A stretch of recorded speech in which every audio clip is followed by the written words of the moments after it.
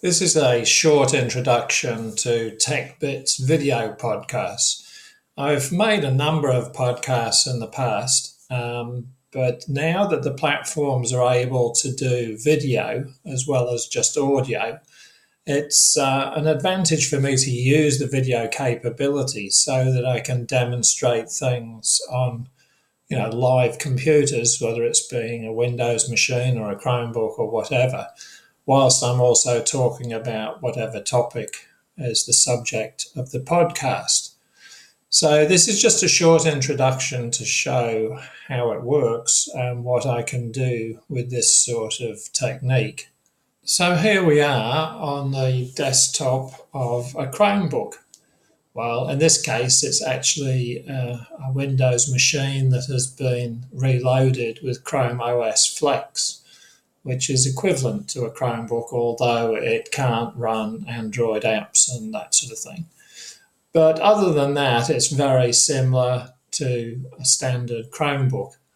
And the difference between this and a Windows machine is basically that there is no icons on the desktop. The icons are only pinned to the taskbar, as in Windows terms, at the bottom, and don't look dissimilar to a Windows 11 taskbar where the icons are in the middle. So other than that, it's a plain screen.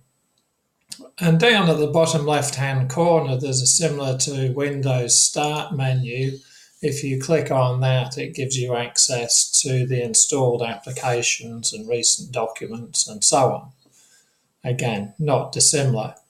And at the right-hand side, there is a time. Under the time, there's a toolbar which shows notifications up at the top, and a toolbar with key controls in it, things like sign out and power down, lock the screen, settings, and some of the main controls that you frequently want to access. So other than that, it's basically the same, but it is completely blank until you open some of the applications. So, for example, if you open Chrome, the web browser, you get more or less the same web browser that you would on any Windows machine or any other type of machine.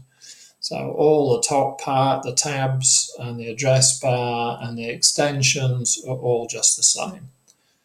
And even the shortcuts underneath the search bar, in my case, they're ones I've selected, not the recent ones, but all very similar to a Windows machine. And then because you've got pinned things down the bottom, you can go into things like YouTube, and again, it will come up more or less the same as you would expect YouTube on a Windows machine. So everything is very similar, really. It's just a different layout, different methodologies. And we will talk about Chrome OS Flex and in a podcast I'm planning to do next. But for the time being, that's all I wanted to cover in this video podcast introduction, which was just to show how this will work and hopefully will display on your device when you come to listen to the podcast.